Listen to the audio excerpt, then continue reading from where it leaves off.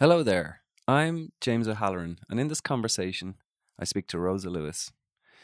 Rosa set her sights on becoming enlightened in a year.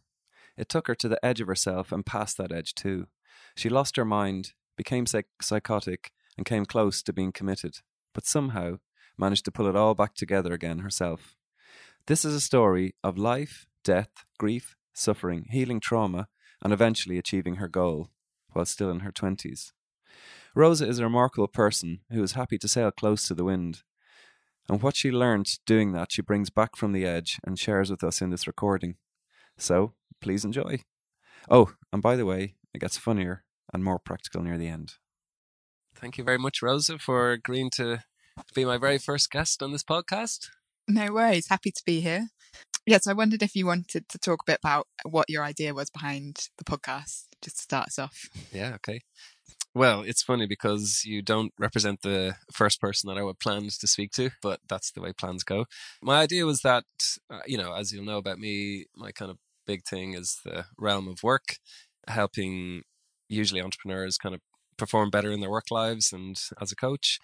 But really, I'm increasingly working with people who are kind of not at that stage in their career and maybe they're unhappy in the work that they're doing. So I thought it would be really cool to meet people who love their job, talk to them about their work, how they got there and any insights they have, and put that out as a podcast so that people would feel a bit more inspired rather than just picking from a list of, being a doctor, a nurse, or, just kind of have other options and interesting people and careers to listen to. So that was my idea behind it. Then when we met up 3 weeks ago, and I heard a bit about your adventures in the last while, I thought, no, this would be a good place to start, actually. So thanks for chatting to me. Cool. Happy to. Yeah. Good. I kind of thought one place that might be interesting to start would be just for context, to kind of introduce how we know each other and kind of get you kind of talking about yourself.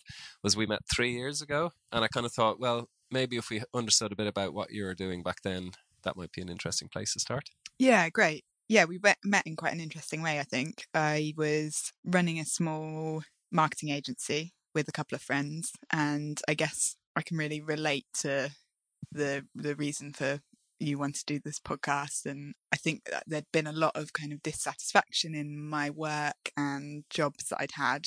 And so kind of one of the solutions was that me and a couple of friends could set up a marketing agency, and we did it with the idea of having some quite strong sort of values behind making it quite meaningful and making it a fun place to work and making sure we all enjoyed it as some of the driving force behind it. And one of the things that's really important to me in kind of life and work is collaboration and non-hierarchy. So there was no kind of hierarchy within our business, but also the way we work with clients and the way we interacted with suppliers like web developers and things like that. It was all very kind of collaborative and non-hierarchical. Mm-hmm. And as part of this, I set up a meetup called the Collaboration Project, which was kind of experimenting some of the tools that we wanted to use within the agency, and also just trying to meet kind of like-minded people. Mm-hmm. And you were one of the like-minded people that came to our first workshop.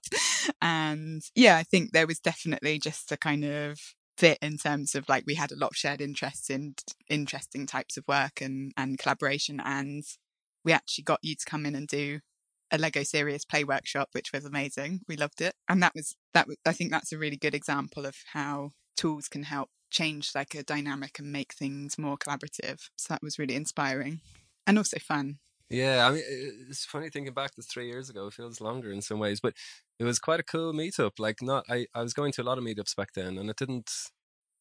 A lot of them just fell short, but that one seemed to be for me, it was kind of fizzy. There was something interesting there. It was kind of sparky, but also there was something practical. I remember writing quite a lot of notes, and aside from yourselves, who ended up, obviously we're friends now, but aside from yourself and your co-workers who were there, I think I made exchanges with maybe 3 or 4 other people, and there wasn't that many people there. So it was one of those kind of key, when you get it right, you pick out a meetup or a networking thing, and you're like, oh gosh, that really proved itself. It was really cool. So would it be helpful? It certainly would be interesting to me to think, okay, so kind of rolling forward a bit, what's happened in the 3 years, like in terms of work and kind of setting some context just for people to understand where you're coming from. Sure, yeah. So the marketing agency was moderately successful, but not, it wasn't quite enough to kind of keep us going. So we sort of took a different direction. And I moved. So I used to live in Bristol and I moved out to the countryside. It was like all part of this, I guess, quest to find like meaning and purpose and joy. And I feel like that's been kind of like a huge driver in my life. Yeah, so moved out to the countryside and had a bit of a career change. So my background coming into the marketing agency has always been digital creative project management. And I took a bit of a side turn and went into working in like the education sector and helping introduce programs that support young people to choose careers. Okay. So you're kind of on the hunt for, what were you on the hunt for, do you think, then, if it wasn't feeling like it was right at the time? Yeah, I think that moving to the countryside I'd had a pretty rough like couple of years, just with like family stuff. So my dad was an alcoholic and had been drinking a lot, and lots of family stuff had been kicking off, and I just felt really kind of like unsettled and sort of like struggling to find any kind of like connection or meaning in the city. I guess I knew I needed to like figure out what my next step was, and it felt like a job wasn't gonna feel like what I was looking for. Okay. And so I felt like I've always been really drawn to the countryside and grew up in the countryside and spent a lot of time out in nature, and just felt like that might bring about like a sense of peace. It like might be easier to find that kind of sense of peace and like connection to something bigger. And so it was more that sort of those sorts of things. And I love surfing. I'm a big surfer, and so I moved down to the North Devon countryside. Were you living the dream? Were you surfing? Like, yeah, surfing. When there was surf? Yeah, every time? Running on the coast path. Nice. Going out in the national parks. Yeah, and it really did kind of soothe that part of me that was a bit sort of like over citied or something, and over kind of working in like hectic jobs as a project manager. The change definitely helped me just sort of like slow down and come back like inside to myself more. It kind of facilitated that change, I think. Cool. Just to shift gears to some extent and get us kind of onto a hotter topic, I suppose. I think we met up recently about 3 weeks ago, and I think at the time you said about a year ago you decided to just pursue enlightenment. Have I remembered that right? Yeah, is that right? Yeah, that's right. Okay. Yeah. And what exactly does that even mean? What were you looking for? Why was that of interest to you? Yeah, sure. So I guess like going back a little bit in the story, I kind of came across some really intense psychotherapeutic work that has a kind of physical element to it as well. And I went through this process in a group setting and completely sort of almost like transformed the way I experienced the world from it. It was like I'd let go of loads of trauma or something, and then suddenly the world was just like a different place. And can you describe that a bit more for us? Yeah, sure. So I think there was a sense of kind of, before, it was like I existed in a world where certain emotions couldn't be expressed, or I didn't like allow myself to think certain thoughts, or like I was quite closed about like crying and expressing kind of any kind of like sadness. And I went through this process and found a part of me that just had all of that in there and kind of like released it. Wow. And yeah, it was a full-on process at the time. And then afterwards, it was like stepping out into a different world. It was kind of like, oh, wow, like I've got access to all of these different emotions and ways of looking at the world. And I think so that in and of itself, that was so valuable, because I was just so much like happier and more relaxed. There weren't parts of myself that were just like shut off or So did this rejected. all happen after one, I don't know what, like a retreat, or what was the... Yeah, what was like it that you... a weekend like group, kind of like a retreat. Yeah. Oh, that's good value for money. Yeah, yeah, it's great. Yeah. Well, although I imagine pretty brutal to go through. Yeah, really hard. I'm also the sort of person who just like throws myself into stuff. Okay. So what year are we talking about now when you attended this? 2015. Okay. Describe it again. What if other, would you recommend this to someone else? Yeah, Or, maybe absolutely. help them Yeah. find it then. It's called shadow work therapy. Okay. I feel like it found me. I feel like it was like one of those Whoa. things where Okay. fate hands you something and Yes, punch you in the face. yeah, exactly. And yeah, so it's kind of like you take different parts of you find a situation that you struggle with. So for me, it was like a lot of just feeling detached from myself, difficulty making decisions, and like I was just a bit of a mess basically, and that was kind of the situation I was trying to kind of put out. And then you take out the different parts of you that contribute to that. So there was like a small part of me that was like being repressed, that was really sad, and there was like a bigger part that was like trying to keep that bit down. Okay, wow. When you say take out the different parts, what do you mean? Yeah, so you will like talk it through with the therapist. Okay. And then you'll like talk through what you think that bit of you's kind of expressing or saying. Mm-hmm. And then different people from the group can like hold that for you. So they might say the lines or like represent it in certain ways. So a bit like constellations then? Exactly, yeah, okay. yeah. Similar okay. thing. Yeah, and I think so. I got loads out of it just from my internal shift. Mm-hmm. But I think the most amazing thing was like just this moment of like, like you can totally change how you experience the world. Like that's totally possible. Wow. And seeing other people in the group do the same as well. It wasn't just like, this kind of one-off thing that happened. Yeah. It was like you could see them go through this process, and you could see that afterwards they were different people. Like they held themselves differently, and you're sitting up really straight. Is that like kind of taller and broader shoulders? Yeah, like brighter eyes, taking up more space. Yeah. You could almost like see the energy transformation of like something they'd left behind. Wow. And that kind of just like planted this seed in my mind of like maybe you can like get to the bottom of suffering, or like maybe if you just keep going and keep like going to the difficult places, or but just keep going through it and kind of see what's there. And I did more work like that and more retreats, which were like different rituals and so not just all shadow stuff. No, did some other bits and bobs as well. Anything you'd name check that would be helpful for people? I think there's something about like following your own kind of intuition and I guess like it seemed like opportunities seemed to maybe this, I don't know if this is like super unhelpful, but it's like opportunities seem to like come up in front of me and I'd be like, how would you know? Okay, so how would you kind of sharpen that tool, if you like, to know that was the opportunity, or was it just no choice? It was just, before you knew it kind of thing, you were there. Yeah, good question. I think that there's like, I guess I'm quite an intuitive person, but I think that is part of what I was repressing and what came out of what happened in 2015. So you almost had to start to be able to kind of release an aspect of that and be able to see more of what you needed to do. Is that right? Yeah. Okay. Yeah, and also just like standard kind of therapy and all of that, it's like the whole picture of all the kind of psychotherapeutic and like yoga and like the whole lot.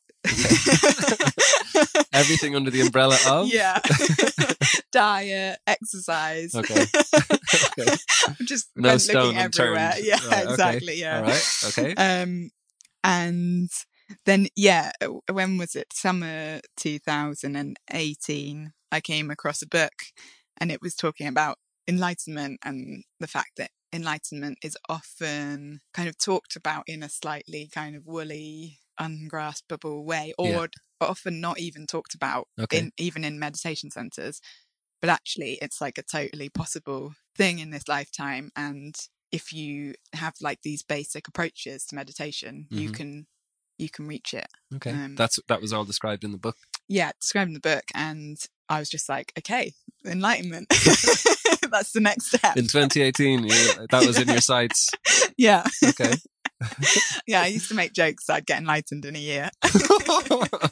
So let's say someone's new to the term of enlightenment. What does it actually mean? Yeah, it's a really good question. And actually what I have come to realize is that there's no one thing. So what's your definition? Yeah. How does it land on you? My definition is that it's essentially like removing all the resistance to being fully present in this moment. Wow. Okay. That's kind of simple in a way. Yeah. Not easy. No. And did you ever achieve that? Yeah, totally. I feel like I went a bit too far into that, actually. Okay. I suspect you might talk about that, but okay. Yeah. Okay. I suppose for me, anyway, my simple brain will help in terms of chronology. So you kind of want to, is your mission to be enlightened within a year. Yeah. Stopwatch starts. What did you start doing? Yeah, okay. So I'd meditated a little bit before, but always sort of struggled with it. And then Why, when you say struggled with it, what was happening when you meditate before? Because I've always had a lot of strange bodily sensations and imagery and stuff that's come up during meditation. And the way that it's talked about, I don't know if it's always meant like this, but certainly the way it's talked about, I often interpret it as the aim is to quiet the mind and to quiet that stuff down. And I guess I shifted my perspective so that rather than trying to quiet it, I was trying to allow it. Wow, okay. So if there was just like a load of like crazy energy stuff going on, it was like paying attention to that rather than like trying to negate that or shut that down and kind of just calm your mind and be still. Yeah. Okay. So that was very much part of what you needed to explore then. Yeah, definitely. And I guess it's a tricky thing to explain in some ways, because I think we use our minds to like run away from things sometimes. Yeah. So it's almost like I can understand the kind of terms of trying to calm the mind. It's like trying to stop that like treadmill of running away from your experience. Okay. Yeah. But often I think that there's like the reason that we're trying to run away is because there's something going on underneath that's like difficult to experience. So a difficult thought or a difficult feeling or a difficult sensation. Because if not, we wouldn't be running away from it. So it's escapism, basically. Yeah. Okay. And it's like trying to get underneath that thought and be with what's there, which is not, is difficult. It's a difficult process. I think I've heard you and other people saying that the way there is through. That just is coming up for me in terms of the way you're describing it. So rather than trying to escape again in another way to get to a simple place in your mind, you're trying to get through and into what's coming up for you and kind of explore it. Is that, am I putting words in your mouth, or is that? No, 100%. Yeah, that's a really good way of describing it. I think it's like if there's like loads of sadness there, it's like you have to go and like feel the sadness. You can't like bypass that and go straight to the calm bit. But it's like if you felt that, when you come out the other side, you're often like there's a calmness. Okay. It's not like guaranteed, but it's like so you've released it to some extent, maybe. Yeah. Brought it to the surface and let it go. Yeah. Okay. So we're going back to in 2018 and kind of you had meditated before, but you weren't doing it right in air quotes because you weren't calming your mind. So, but now you had a new kind of approach to meditating, which is kind of going into the stuff that was coming up, the energy and different things. Is that right? Yeah. So kind of talk us through that year of enlightenment then. So we're still quite near the start, I think. Yeah, right. Well, I think I just had a like really quite intense journey the whole way through, partially because I am just very, I just throw myself into things. Yeah. So if there's like suffering to be felt, I'm just like, here we go. Wow. So you weren't kind of cowering or turning away from that. You were just, that was part of the year, right? Almost like the opposite, just like relentlessly like turning up over and over. You know, I'd sit for 40 minutes and just cry the whole time, or like just feel like in really loads of rage like going through my body, or like have loads of like weird kind of shamanic like imagery coming up, and I just like welcome it and kind of be with it. Wow.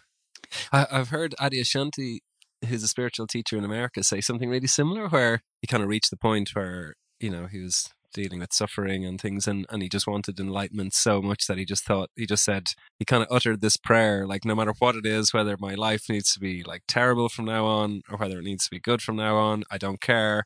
I just want it all, and I just want to get enlightened. I don't care what my life needs to be like.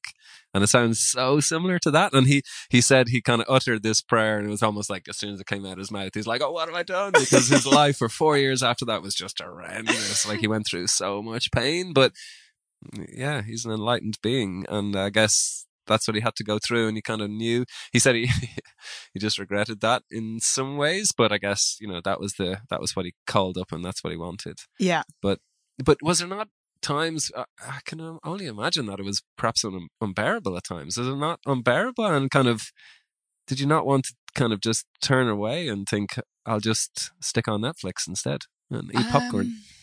No, not until I kind of tipped over the edge into real kind of, I guess after a year, I really tipped over the edge into just like really, really strange states of consciousness. Okay. But the kind of build up to it, I dealt with a lot of really hard, like psycho-emotional stuff. Are you happy to talk about? Okay. Yeah. So give us some examples. I had quite a difficult childhood. I had took on a lot of responsibility. And my mum died when I was 17. Wow.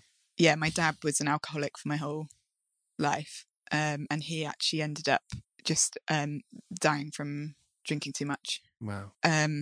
This all kind of happened within a sphere of I guess a kind of family sphere, which isn't, I don't think it's that uncommon, but it's emotions aren't really talked about. Okay. They're very much repressed, and you just have to get on with stuff and deal with it.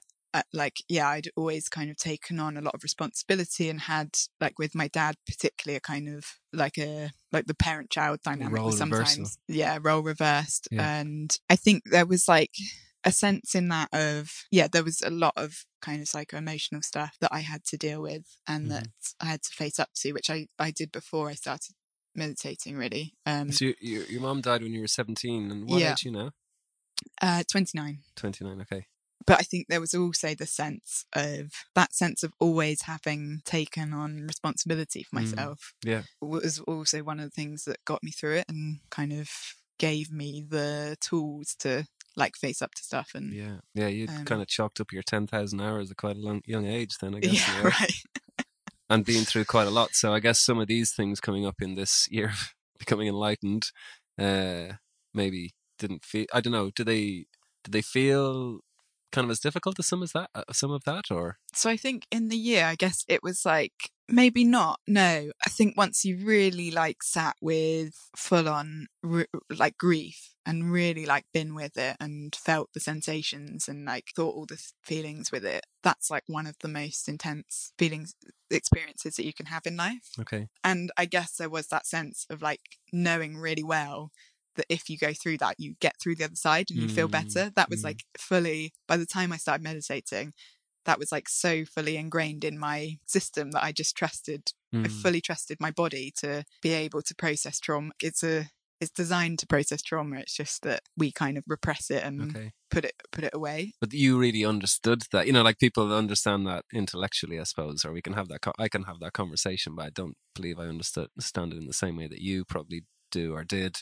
Physically, through your experience. Wow, okay. And actually, interestingly, on the first meditation retreat I went on, there was a realization that I was almost maybe a little bit addicted to the intense.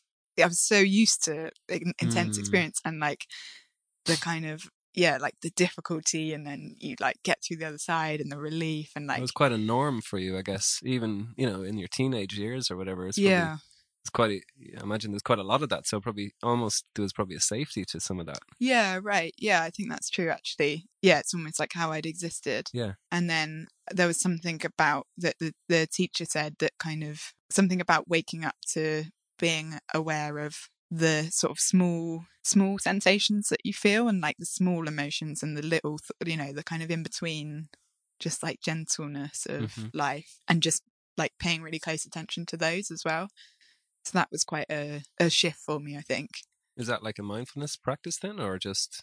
I guess so, yeah. But just being present, I suppose. Yeah, being present with what's there rather than always having to dig and find the worst, the worst thing and the resistance and take it apart. There's a sense of just relaxing into experience as it is. Okay. And then I basically had some big kind of energetic openings on that retreat. And then after that it was just every month it was new weird energy stuff happening. So when was that retreat that you're thinking of? November 2018. Okay. So, okay. And then every month after that. So describe, like what's maybe from the kind of more normal to the more wacky. Have you got kind of I imagine you have a Yeah, sure. range of energetic experiences you could share. I guess like a normal thing would be if you close your eyes and kind of just pay attention to like a specific part of your body. So like you might get a sense of of a place that you're drawn to, or just like, the tip of your finger, or Hmm. like something like that. Just paying really close attention to what it actually feels like. So it's almost like taking away the construct of what you think it is, Yeah. and just feeling the sensation there. It can just be really like tingly, or yeah, all sorts of different stuff. Like kind of there could be like throbbing in it from your heartbeat. So just being really alive to the experience and the sensation that's actually there, rather than working through your mind, like of what you remember to be there. Is that, or Yeah, what you've been yeah, told is there? yeah, having any preconception. And I think what has become abundantly clear to me is that we are, as beings, we're like a physical body, and we're like a kind of heart mind like collection of awareness, but we're Yeah. also like a kind of energy. We have like an energy body, it's called, I suppose. So Okay. it's almost like we're sort of functioning on these different levels. Hmm. And if you really pay attention to like a specific kind of sensation, you can start to get a feel of something a bit less like physically solid, and a bit more just sort of energetic, and a bit more kind of almost like light, or something that's sort of like dropping in and out. Or yeah, I think you said like fizzy Yeah. earlier. That Yeah. kind of Yeah. rings Yeah. true Yeah. Okay. now. It's Yeah. kind of Yeah. like something that's a bit less sort It's of, intangible almost, is yeah, it? yeah, But there's a quality to it nonetheless. yeah, Yeah, it's interesting. I remember when I did Vipassana, and which is a 10-day silent retreat. The tradition of that has been around a long time. I can't remember how long, but like millennial. Part of the meditation itself is that you scan your body and you kind of pick up sensations. And what after you've quieted your mind, you're meditating for 10 hours a day, and after you've quieted your mind enough, you can feel that there is kind of a vibration there. And this is what they discovered a long time before science kind of proved that there was, vibrations, and it's just fascinating. And I guess that touches on what you're talking about, does it? A yeah, kind of definitely, the realistic sensation of that we are actually energy, and that's what's, in our core, like, down in our cellular level. yeah. Um, so I suppose you're able to, you feel you can experience that. Yes. Okay. Yeah. So okay, so that's kind of, so we're talking about the kind of more normal kind of like energetic stuff, like being, the touch of your fingertips. So what are the more kind of maybe wacky Yeah. spiritual things, or sorry, energetic things? Well, I guess like for example, on the retreat I went on in November, they'd been just like when I go on retreat, just pick up on other people's energy, I guess, and like Okay. get very kind of like don't need to sleep, and like just all sorts of stuff How happens. long would you be away for that you're not needing to sleep?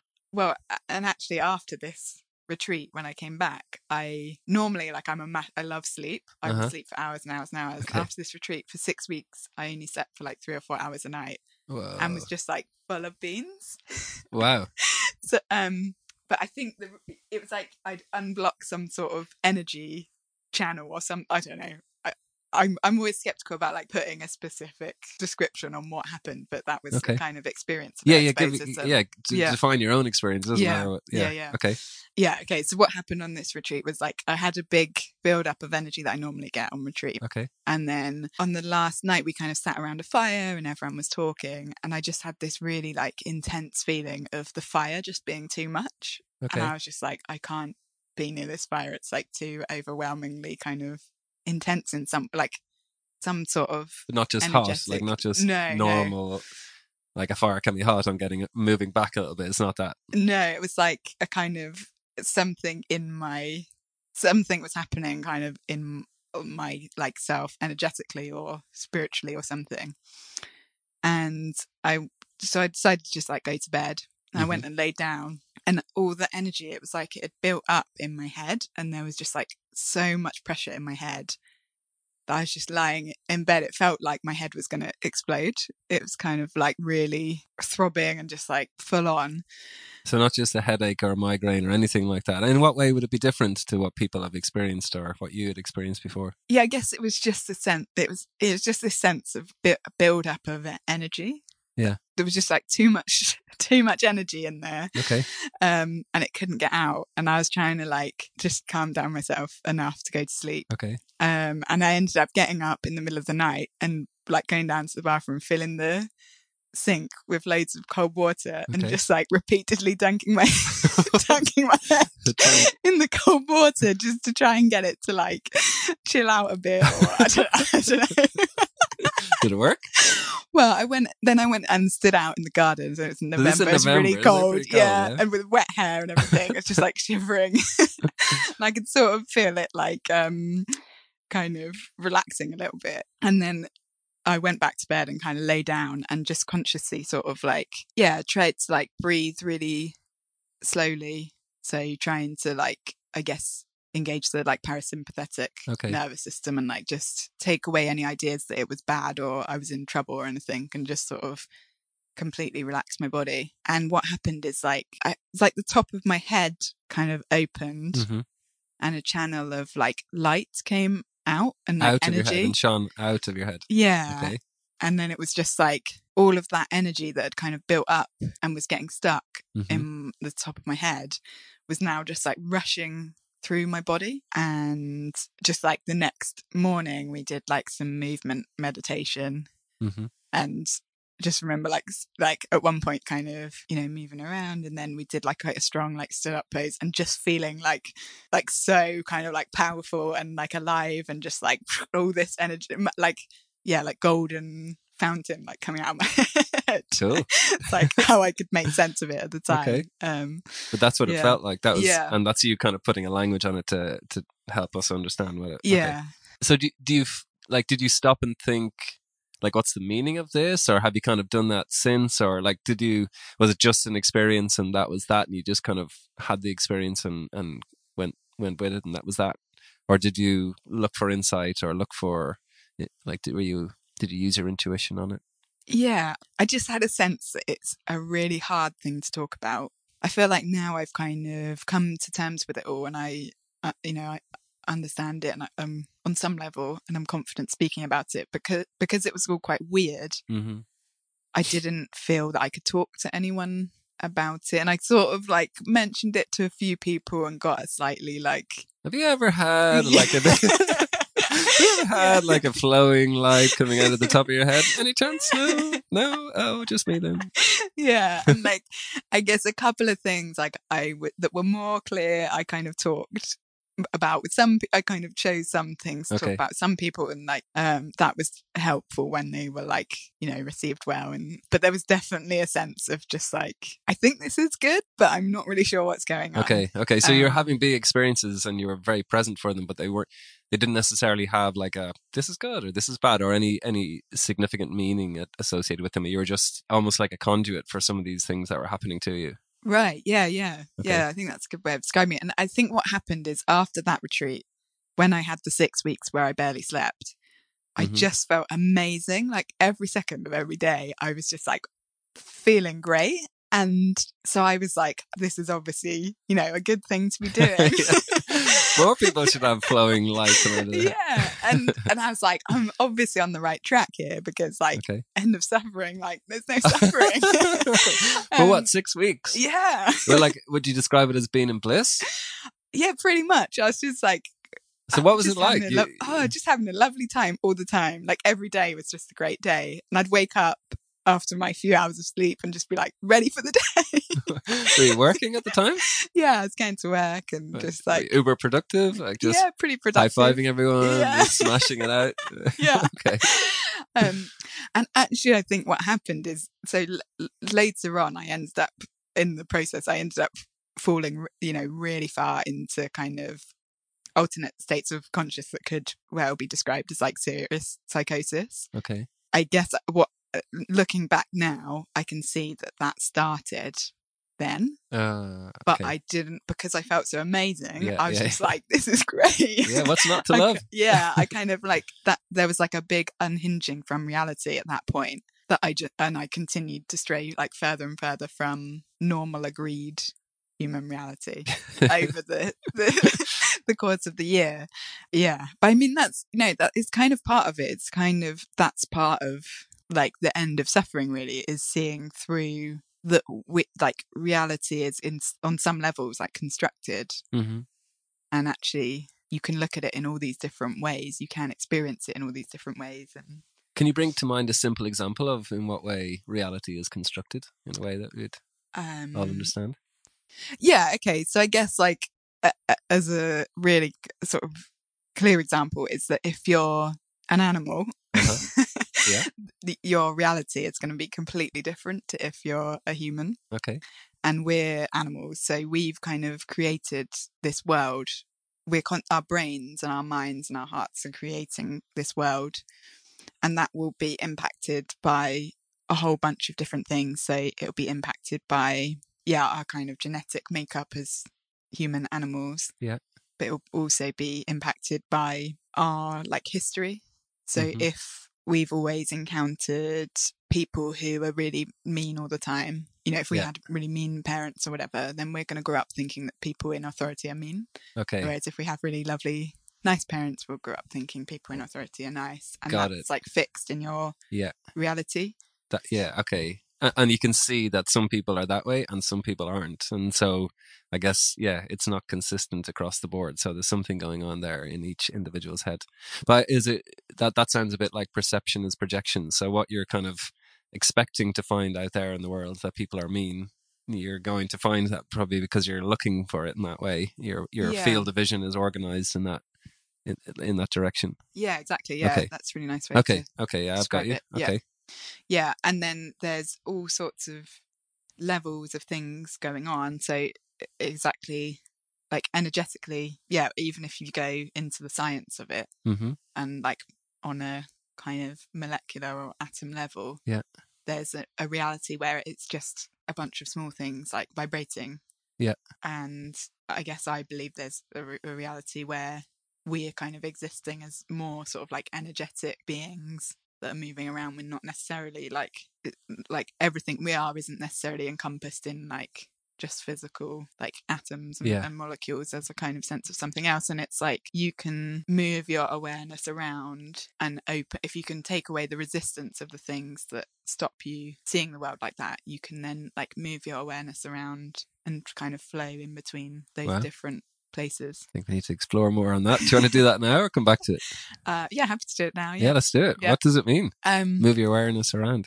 Yeah, so I guess in the same way, in a simple sense of what I was talking about before, if you can put your awareness like in your knee or in your finger, or you can also put your awareness in the past and think about something, or the future. And you can also start putting your awareness into the fact that it's just a bunch of like vibrating matter.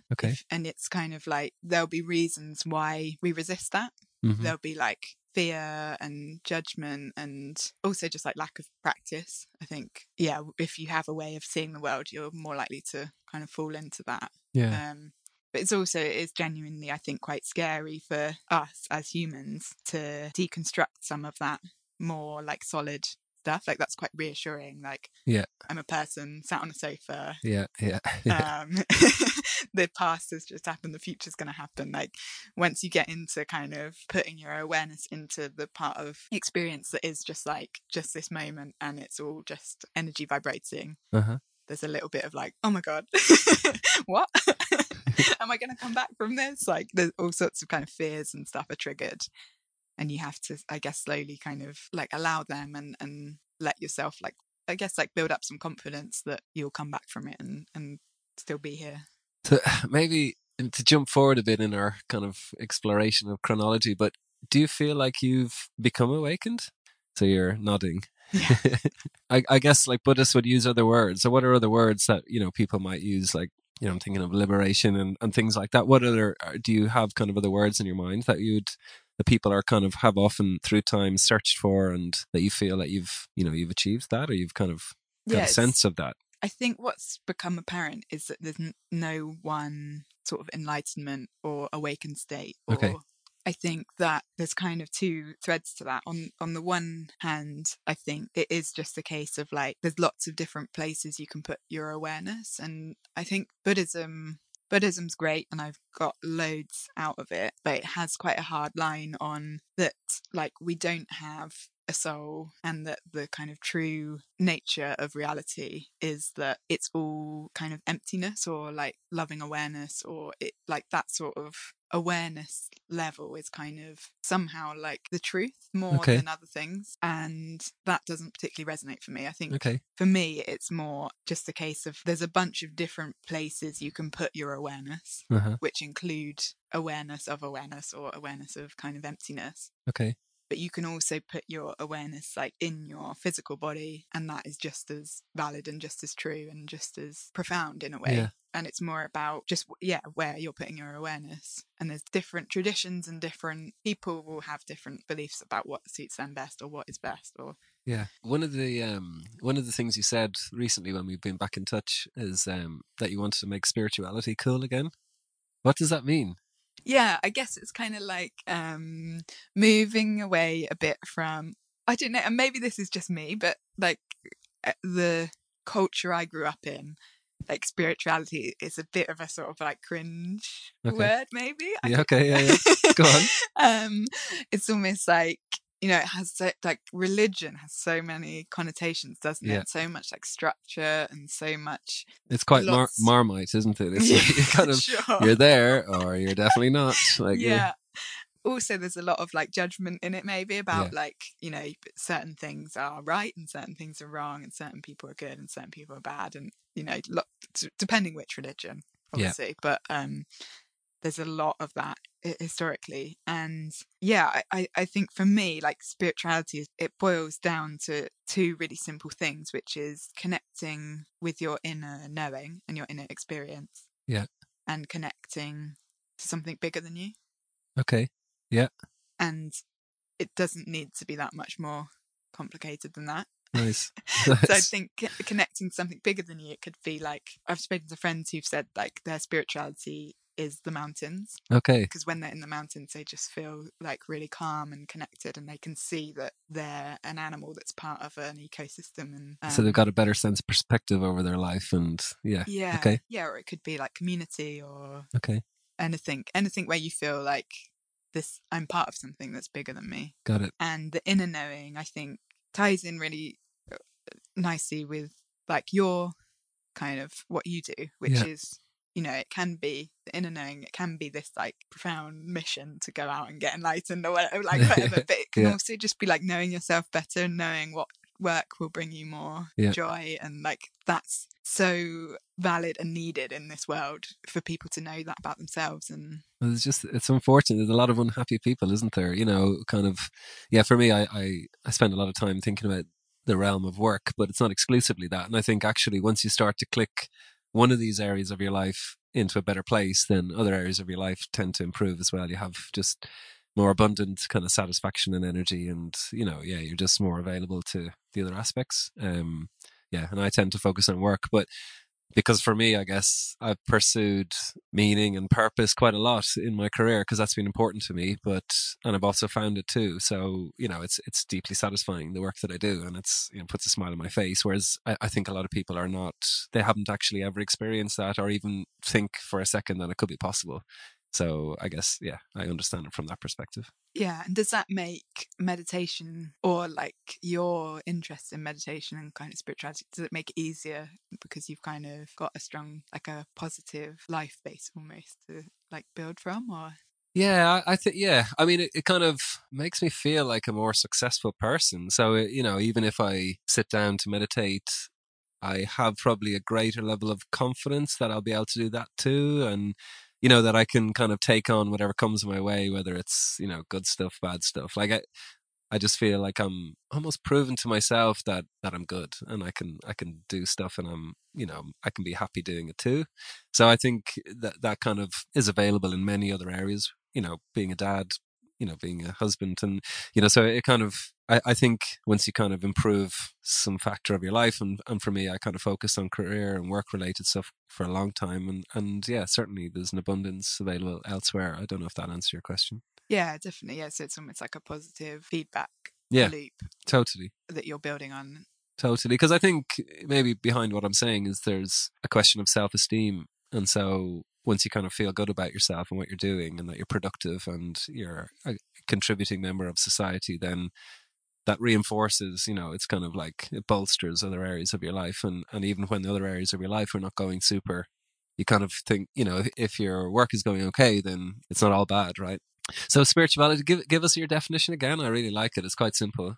Of spirituality. Yeah. So I think it's the like two things is that one is the inner knowing, and that's like knowing yourself, knowing your experience, knowing what will bring you joy, I guess. Mm-hmm. And so that's very specific and unique to each individual. Is that right? In your model of this, in your determinant? Yeah. Okay. Yeah. I fully believe that there's something unique about every being. Yeah.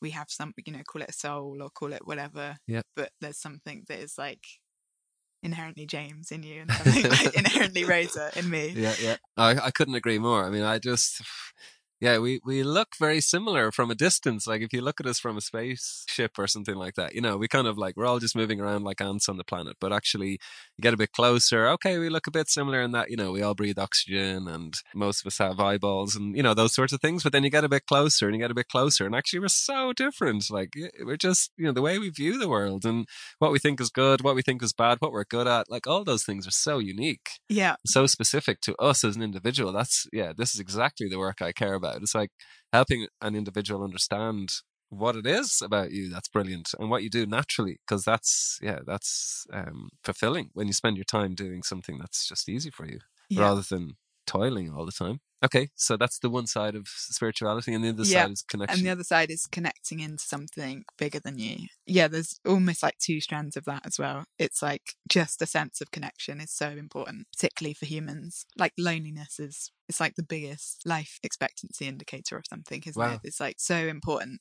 for people to feel. Is that right? Wow, gosh, I didn't realize that. Well, it's funny to think back to the start of this conversation, and the start of how we met was to do with collaboration. Yeah. So even back then, 3 years ago, before your more life-changing events, you're already on that mission. You're looking to connect people and how to, because that was like really what the meetup, what that kind of session was about. Yes. Yeah. So I think there's like the connection element, and then there's like a shared purpose, which collaboration kind of straddles those two. So we really people love being helpful. Like that is one of their most favorite. Like it makes people so happy to be able to be helpful and useful and like valued, and that kind of comes from connecting into some sort of like community or belief in like an ecosystem or something where you feel like you're contributing to the world and you're receiving some sort of connection in return. Well, I have lots of questions in my head. The making kind of spirituality cool again, and the kind of question of becoming awakened, is that if you were to make spirituality cool again and you kind of, in 10 years time, the world's looked totally different because you succeeded on that, what might you see? What would be the change? Yeah, I think there'd be a sense of much more guidance from our inner systems of like what brings us joy as individuals and how can we be helpful out in the world. Nice. It's almost like if you're really connected to your inner knowing and aware of how much community and connection is kind of nourishing for us, it's almost like those two things can become your driving forces. And then we just suddenly are like way better at taking care of each other and building a more fair society and making sure people feel valued, doing work that's more fulfilling. And I think even if we're doing work that isn't more fulfilling or is, a bit more run of the mill, I guess, I visited a call centre as part of my job a couple of weeks ago. Okay. And they're one of the best companies to work for in the UK. They've been won lots of awards. And like nobody's under any pretense that like sitting on the phones answering calls is like the most inspiring work. But they're just really like supportive and value their staff, and they're like, we really care about giving our customers a good experience. We really value that you're contributing to that. We want to make it fun. And that's what we want as humans. We want to be like valued and recognized and like contributing something. So there'd be more of that. It's kind of simple in a way, isn't it? I guess as often these things are. And do you feel that more people would need to become enlightened, or should become enlightened, or would become enlightened by virtue of this? Or, what's your kind of comments around some of that stuff? I'm not very attached to the word enlightened anymore. I feel like it's maybe now that you've achieved it, you tick that off within a year. I guess I'm not really sure what it means. I'm kind of like, I feel like it's almost meaningless in a way, that word, I think, because it's like people are so refuse to talk about it so much. I feel like it doesn't have like a cultural shared understanding of what the word means. Yeah. And that's what words are for, isn't it? Yes. Yeah, it's a shortcut to... Yeah. And I think it's misleading in the sense people in spirituality talk about like enlightenment and like it's all light and there's no suffering. And my experience is much more just like welcoming reality as it is, which is a lot of stuff. You know, look at the political landscape and the inequality and all the other stuff that's out in the world at the moment. Of course, there's suffering. There's no one quick fix where suddenly it's like we're all enlightened. Yeah. But I think there's something about waking up more to know yourself better. Okay. That can happen on a lot of different levels. And I do and I think that like manifesting stuff in the world and going out and doing stuff in the world, like you were describing, having a good job, building self-confidence is like a really important and valid way to do that. But also it's like learning about our inner worlds, I guess, to make sure that we're not going out and trying to buy a sports car to make us happy. Unless that's, you know, maybe that's your thing, but like, you know what I mean? We're kind of getting to know ourselves and experimenting out in the world and like, oh, maybe I'd like this job, and going out and doing it and then reflecting inside and thinking, actually, how does that really make me feel? Is it bringing me joy? Is it something that is inherently rewarding, or am I doing this because it's paying me lots of money? Or I guess being really clear on the why, like the motivations for why you're doing anything. I guess I'm still grappling with the, you know, making sure I'm understanding enlightenment and, you know, the kind of experience that you're having, or the difference. And so how could you describe it to your kind of previous self before you kind of achieved it, if you like? Yeah, sure. That's a good question. So I think the biggest shift was realizing that it's not just our brains and our minds that experience things. Okay. It's like our bodies also have an experience, and you can like, and our energy bodies, but let's just stick to the body. Okay. It's like you can tap into that. And like the biggest kind of practical shift is, I guess, being much more in my heart. So we do actually have like a small brain around our heart, and they're doing scientific research to prove that your heart like makes decisions and figures things out and then will send it to the brain, rather than the brain working something out and then sending it to the heart. Okay. It has its own sort of autonomy, okay, scientifically. But I think in my experience, it's like you can almost like connect into your experience with just like your heart's brain and your heart mind, which is almost a different way of, it's like a sort of softer kind of way of interacting with the world. Okay. And rather than seeing things as very solid and fixed, it's much more like about how things feel. And I pick up a lot more on like subconscious things, so within my own experience, but also other people's, when I'm interacting with them. It's like what? Like a friend was describing a problem to me the other day. She's actually having some trouble at work, and she was talking about the situation. And on the surface, I could sort of flip and see that she was describing almost like when she shows up, she feels she does this, and then this happens, and then this. It was like that kind of level. But what I was hearing and like seeing with her body language and like just feeling in my heart was just a sense of like a bit like overworked and undervalued, and there was like, you know, a bit of kind of like sadness that maybe she's not in the right, you're tapping more into the emotion of it, I guess. And also like the reasons.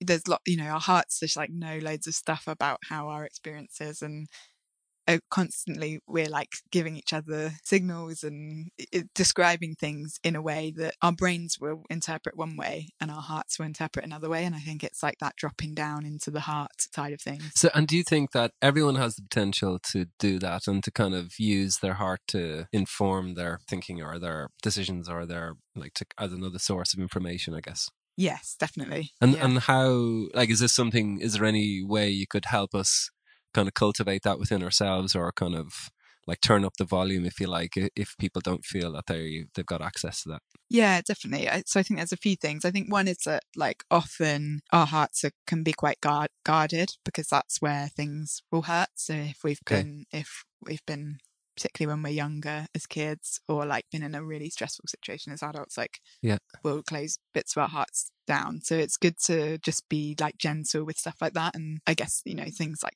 therapy and just safe spaces where you can open up and like test the water with being a bit more kind of emotionally open, that will help you be in your heart. And then just like tapping into like the physical sensations of the heart. So if you're meditating, feeling your heartbeat, or like physically trying to kind of locate your awareness in the middle of your chest. I think that helps. And then another tool that I have is I've got these cards that I use in workshops, and they've just got like one word on. So things like calm, clear, collaborative, like joyful. And if I was doing a workshop with someone, I'd kind of say, just like intuitively, like pick a card that you're drawn to. Yeah. Something that describes like what you want to feel in your life, or and that's more of a like heart decision, because it's like something you're drawn to, and you're kind of, there's like an intuitive element to it, rather than thinking like, I've thought through my options, and I think being a doctor would be good because I'll get paid loads of money. It's like I'd really like my work to be welcoming or collaborative. Or do you see intuition and kind of like the knowledge around your heart, like the kind of wisdom there, do you see them as one and the same thing, or is intuition kind of almost like a doorway and the heart is one way of interpreting it, or how do you? Yeah, that's a really good question. I think intuition is more in your guts. So we also have a brain in our guts. And I think that it's like a kind of that like stomach feeling of like gut feeling.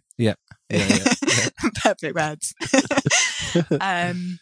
So that's almost like more intuition, but heart, it's like like intentions, I think is the best word. It's like, this is good like a good separation between the two, because for me I would like to be able to cultivate it all more, or be able to understand it a bit more, but it's quite blunt, like a blunt heart now. So keep going. So so we've got a few kind of tools, if you like, or ways in, but anything else that you'd? I think the other thing to say about the heart is like the heart is where we're young. It's where we're like kids still. So it's very much the subconscious, which is that kind of like you end up going into like childhood stuff, which can be a bit scary for some people, but also all the like joy of childhood stuff is there. So anything that's like play and affection and all of those things, they just like naturally come from our heart. So a Lego Serious Play would be like definitely a way into more of a heart-based way, which was my experience, I think, when we did the workshop.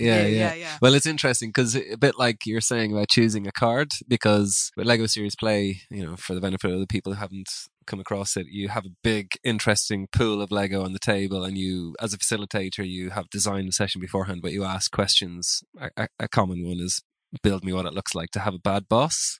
And so, but you'll only give the kind of team of people maybe like 2 minutes to build it. So they don't have very long to kind of go up into their brain and think, like I'll go through all the different scenarios in which I've had, the time's done, like you don't have any time to think about it. So I guess what you're saying, which chimes with your kind of choose the card, is that it's just instinctive. It's just your heart just kind of knows. And if you trust your hands, in this case, in terms of building Lego, you'll come up with something incredible that you probably would never have imagined you would have made, because it doesn't involve thinking. It's already the memory of kind of what's, all the way through your soul or body or whatever. So I get it from that perspective for sure. That's it. I think that's a really nice way of describing it. It's almost like the resonance and like the memory of what's already in your heart. And I think your hands they're almost like a channel out from your heart. Like if you look at it, nice. It's really like it feels very connected and very kind of. Yeah, that's interesting. Yeah. It's interesting because in workshops, when you do that with Lego, some people just get it. You're like, oh, here's the rules of Lego Serious Play. You're going to build stuff. You're going to have a time limit, and then we're all going to talk about what we've built. And you say go with the first question, and some people build it, and they they'll build 3 models in the time. Like they just get it, and then some people are just so stuck because they're so used to thinking and kind of like thinking can be so slow, and it can be thorough, and maybe you'll get to the right answer, but actually just building something, and as I'm understanding it, using your heart more, you can kind of maybe get 95% of the right answer, but you can do it in a fraction of the time that you might have been able to otherwise if you're really cognitive about it. So more living. So in terms of what we're talking about, being kind of enlightened or awakened and living more from your heart. So what does that look like on a day-to-day basis? Like if you could almost paint a picture of someone who's not living from their heart or not, and someone who might be, what would we see? So I think not living from the heart is very, I guess there's like a being stuck in the mind is quite a stressful place. Okay. So I think there's lots of tendency to overthink and worry about things. And actually, I've never done any of that. Like in terms of preparing for this conversation, I haven't spent any time at all. No. We all do it all the time, don't we? And our culture is so like set up for being in the mind. I guess I sort of believe, no, I do. I fully believe that brains are pretty much incapable of making decisions. Whoa! Say that again. Because my brain wants to hear that. What? In fact, quiet down, brain. Quiet down. It's like our brains are really great at giving us loads of options and thinking everything through and thinking through all the risks and saying like this might happen, right. this might happen, and this might happen. Okay. And like in the past this happened, analysing, and like they're like a computer, they're constantly computing all this data. Yep. But actually it's our hearts and our guts that make the decision, because it's like an intuitive kind of feeling like something's the right thing, just feeling this is the right thing to do, and I don't know why, it just is.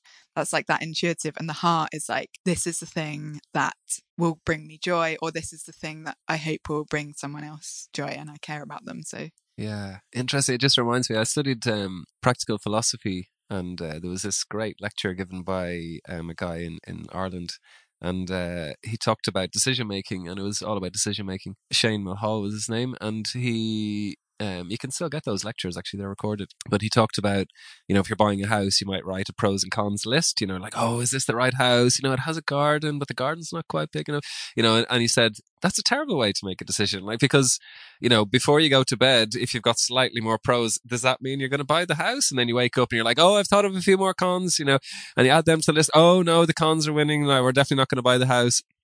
He said, you already know.